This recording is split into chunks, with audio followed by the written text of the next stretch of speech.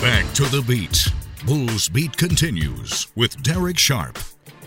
We are a few weeks away from the softball season, but since I was able to talk to so many individuals on Friday morning, figured we need to start replaying them right away. And two pitchers who can hit, I told you, in different fashions. Vivian Pond, really the now fourth-year player out of Fort Myers, started off as mostly a pitcher for the Bulls, appeared in 44 2/3 innings in the 21 season, while in that same season, after having just 9 at-bats at the plate, had 11 with her first 2 career hits.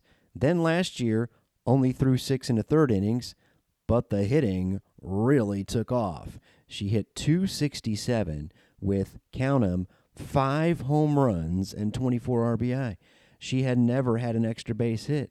She had 8 doubles along with those 5 home runs, along with a triple. It really was uncanny how her hitting took off, and you'll hear us discuss it. Said she had never had an extra base hit until her 3rd season. Well, she didn't have an extra base hit until March 5th. That was roughly 40 at-bats into the season, so she really turned it up. What's in store for year 4? With Vivian Pond, one of my favorite Bulls, any sport. Sorry to throw that on you like that, but I got to ask you, a couple years back, I thought of you as a pitcher, and now I think of you, of course, as a vaunted slugger. How do you view yourself these days as a softball player? You're trying to perfect the art of doing both.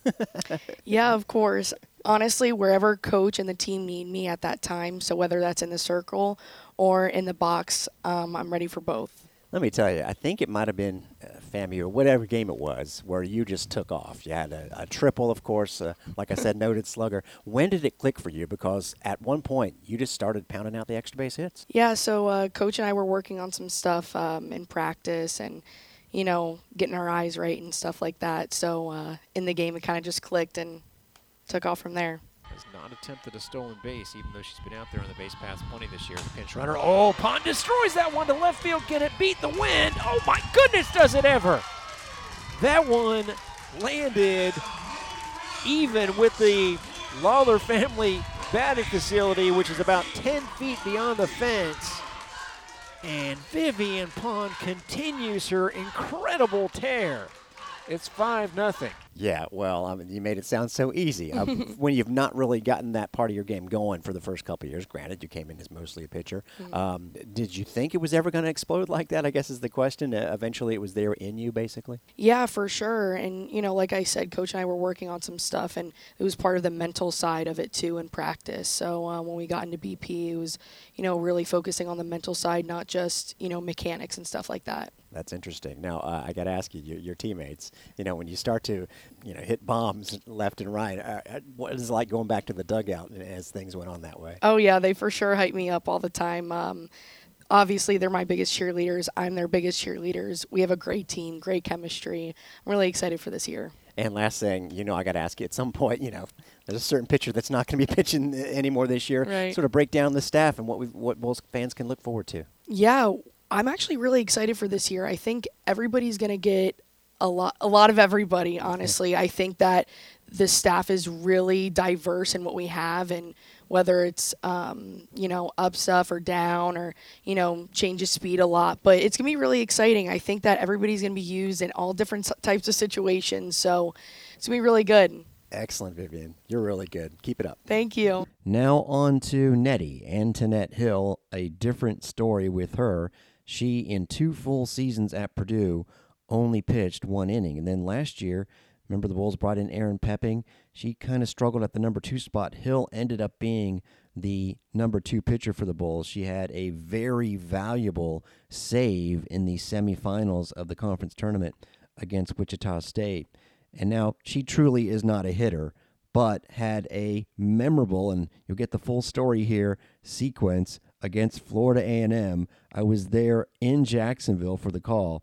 This was fun, and then we'll get right into the interview. Antoinette Hill, I'm positive, is going to get her first career at bat. This could be interesting. And, well, she'll have a runner in scoring position as that is a passed ball, and the runner will advance, runner being pinch runner Bailey Lystel. The Bulls are up 9-3. Try something new here. Jordan Cadleb's on deck. Runner on second with 1 away. 3 in the frame. And Hill shoots it the other way. That's what I'm talking about. How about an RBI single for Antoinette Hill?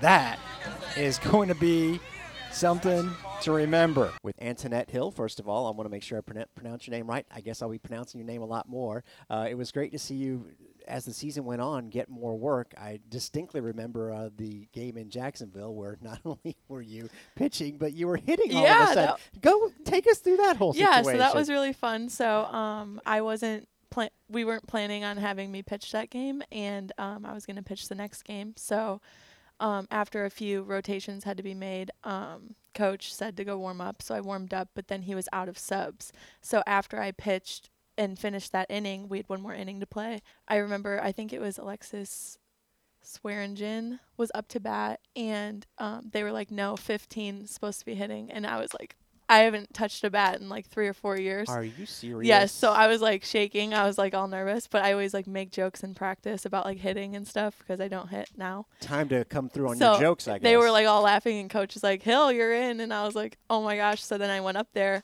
and I was like, I haven't even taken like a dry swing in like years. You know what I mean? So I was like, Are okay. you serious? Yes. I was like, oh gosh. But then I guess I just got lucky, I guess. But I mean, I feel like you never really forget, like, not that I was going to go up there and hit a bomb, but you never really forget, like, how to hit. You know what I mean? Well, when was the actual last time? Was it in a game, in a practice? And how old were you? Were you in high school or probably Purdue? High school softball. Yeah. Wow. Yeah. So it's funny because afterwards I was just going around to everybody. I even asked George, like, was that supposed to happen? No. Absolutely not. Now, can I ask you, you said you were out of subs. Do you fully understand all the substitution rules? Because I'm not exactly sure. I'm not the best person to ask about that. I kind of just go in when they tell me to. Yeah, and I've never had to like be a pinch runner at all, so I never really worried about it, of course. I guess Coach Erickson would know all the rules. Yes, he would. What's it like yes.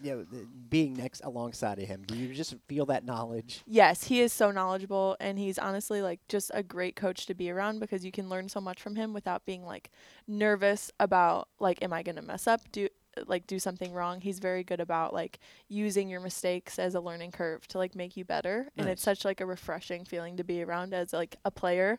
He like treats you like a person, not like a transaction. You know what I mean? Like that's awesome. It's awesome. Doesn't he treats you like as an equal. So hey, it's great. Speaking of knowledge, I won't say the place or anything like that, but I ran into you and Georgina Corrick and Shishi on trivia night at a local establishment. How long has that group been together? Yes. So right when I got here, they had obviously been here for a while, but I was new, and they were very forthcoming to being like very kind and like inviting me to hang out with them and stuff. And so we've been very close ever since. I'd say we got very close during the spring season last year. So I pretty much like live at their house. They live together, and I go to their house with Meg Piero too. Okay. And I hang out with them like every day. They always say like, oh, Nettie's our fourth roommate, whatever. But so we've been really close, and we go to the trivia night every Tuesday. Do you have a team name, and then what are the areas of specialty for each of you guys? So our team name is Sheehan Unlimited, I believe. Oh, that's I'm good. trying to think. That has to be. This is yeah. USF Bulls Unlimited. Of so course. Great name. Perfect. And then so it's me, Megan Sheehan, Georgina Corrick, and Megan Sheehan's older brother Ryan and his roommate Ryan as well. And so that's all of us that usually go. We'll break down what do you come to the table with? Like, is there a go-to category? So me and Shishi are better with like the pop culture media questions. So like songs, different movies, and like what's happening in the Kardashians' life or something of that sort. You know, Georgina is all of history and all of the astrological questions, everything that's marine biology, necessary, all that stuff. Everything that's necessary. We just bring smart people stuff. Yes, of course. We just bring the social aspect to the table and make it a good time. Well, you seem pretty smart yourself. Thank you. Great story on that first hit, and thanks and best of luck this year. Thank you so much. I appreciate it. Just an incredible story, and great to hear it after the fact. I was kind of clueless at the time when Antoinette Hill was going up to hit, and sounds like she was caught off guard just a little bit as well. More of those softball interviews to come. Before we get to some highlights of what landed a member of each of the basketball teams on the American Athletic Conference Weekly Honor Roll, the rankings did come out, and the Bulls got a lot more votes, just not enough to land in the top 25. We kind of hinted that this would be the case. The Bulls are 29th with 24 votes, a lot more than the 6 votes. 24 votes means they were on a lot of writers' ballots. There are 28 writers, so to get 24 votes essentially means that Everybody has you near the bottom of their top 25, just not enough, had you say around 20 to get you overall ranked. The Bulls actually came out ahead of the clump, if you want to use that word, of ACC teams that had mixed results. I figured they would be right in the middle of Florida State, Miami, and Louisville. They were actually just ahead of Miami and Florida State, who both received 23 votes. Again, the Noles have been putting together some great wins, but then got beat on the weekend by Louisville. Louisville, which started the season in the top 10, is starting to play better, only got 4 votes, which I was frankly surprised at. But we told you that Texas was the team that was probably going to get ranked despite having no votes last week, and that's because Texas not only is 10th according to the computers, but beat 2 top 25 teams. And indeed, Texas is the new 25th team in the AP poll. Then it's Baylor, which actually fell out. We also mentioned Middle Tennessee State, which is top 20 according to the computers. They are 27th in the AP poll with 39 votes. They actually played the second-best team in the Conference USA over the weekend and beat them by 30. So, yeah, the Blue Raiders are good. Then the next spot, the 28th team, that would be Arkansas. Yeah, the Bulls got passed by 2 teams that they beaten, Texas and Arkansas. However, we'll point out that the Razorbacks, in their last 3 SEC games, all wins, have won by at least 20 points, including a 32 spot. So pretty impressive. Have to just put it this way. If the Bulls keep winning, they'll get there eventually. And with performances like they've had at the top of their scoring chart, they'll keep on winning. Sammy Puisis, named to the AAC Weekly Honor Roll. She would have gotten Player of the Week if she had performed a little bit better against Memphis. She had an off night there, 10 points, and then started off slowly, 1 for 7, but she ended strong against the Tulane Green Wave, if you missed that. All of them courtesy of Sammy Puisis, who has a dedicated runner on her and Rachel Hakes right now. Puisis is going to set a screen. You know it's going to be a pick and roll right to her, and boom! Sammy Puisis, her career high with 28 points. And Tulane calls timeout. Listen to the crowd. Remember when Sammy Puisis was struggling to hit shots in the game? Neither do I. Bulls have their biggest lead. It's 58-47. Who did get Player of the Week? Listen to Around the American. It's elsewhere on the Unlimited Unloaded page. Just go to SoundCloud, Spotify, Apple Podcast, or Amazon Podcast. You'll also learn which 2 men's basketball players split the weekly honors. There were a lot of candidates, and you knew Tyler Harris was going to get on there. What a performance he had against the Houston Cougars. A couple of those long-range bombs, followed by a couple more against East Carolina here. He's got Emmanuel Sharp on him. He lost him, fires a 3, and got it. Oh, my goodness gracious. He undressed him in front of 7,000 people. Here come the Bulls the other way with 16 and a half to go. Harris spots up, launches another 3. He got another one. He got another one. Tyler Harris is smoking hot. Oh, my goodness. Tyler Harris has 19 points. He's made 5 of 7 threes. The last 2 are from the stratosphere. Out of Harris. He's going to load up another 3 from long range. That's another one! Wow, from the depths of the ocean. Back out to Harris. He steps back, launches another jumper. Got another jumper! Tyler Harris. There she blows. He sticks another one in the pirate ship. None of those Pirates puns are old. Even after the team that has the pirate ship last night got knocked out of the NFL playoffs. That was sad. I continue to enjoy those calls from yesterday, but we'll turn the page tomorrow as the Bulls host Cincinnati. And as I said on Twitter, don't look now, but the Bulls, who recently were outside of the top 200, the loss at Houston actually jumped the Bulls up by 15 spots in the net rankings because the computers take into account where you play and who you play and the margin, and all of that was pretty good against Houston.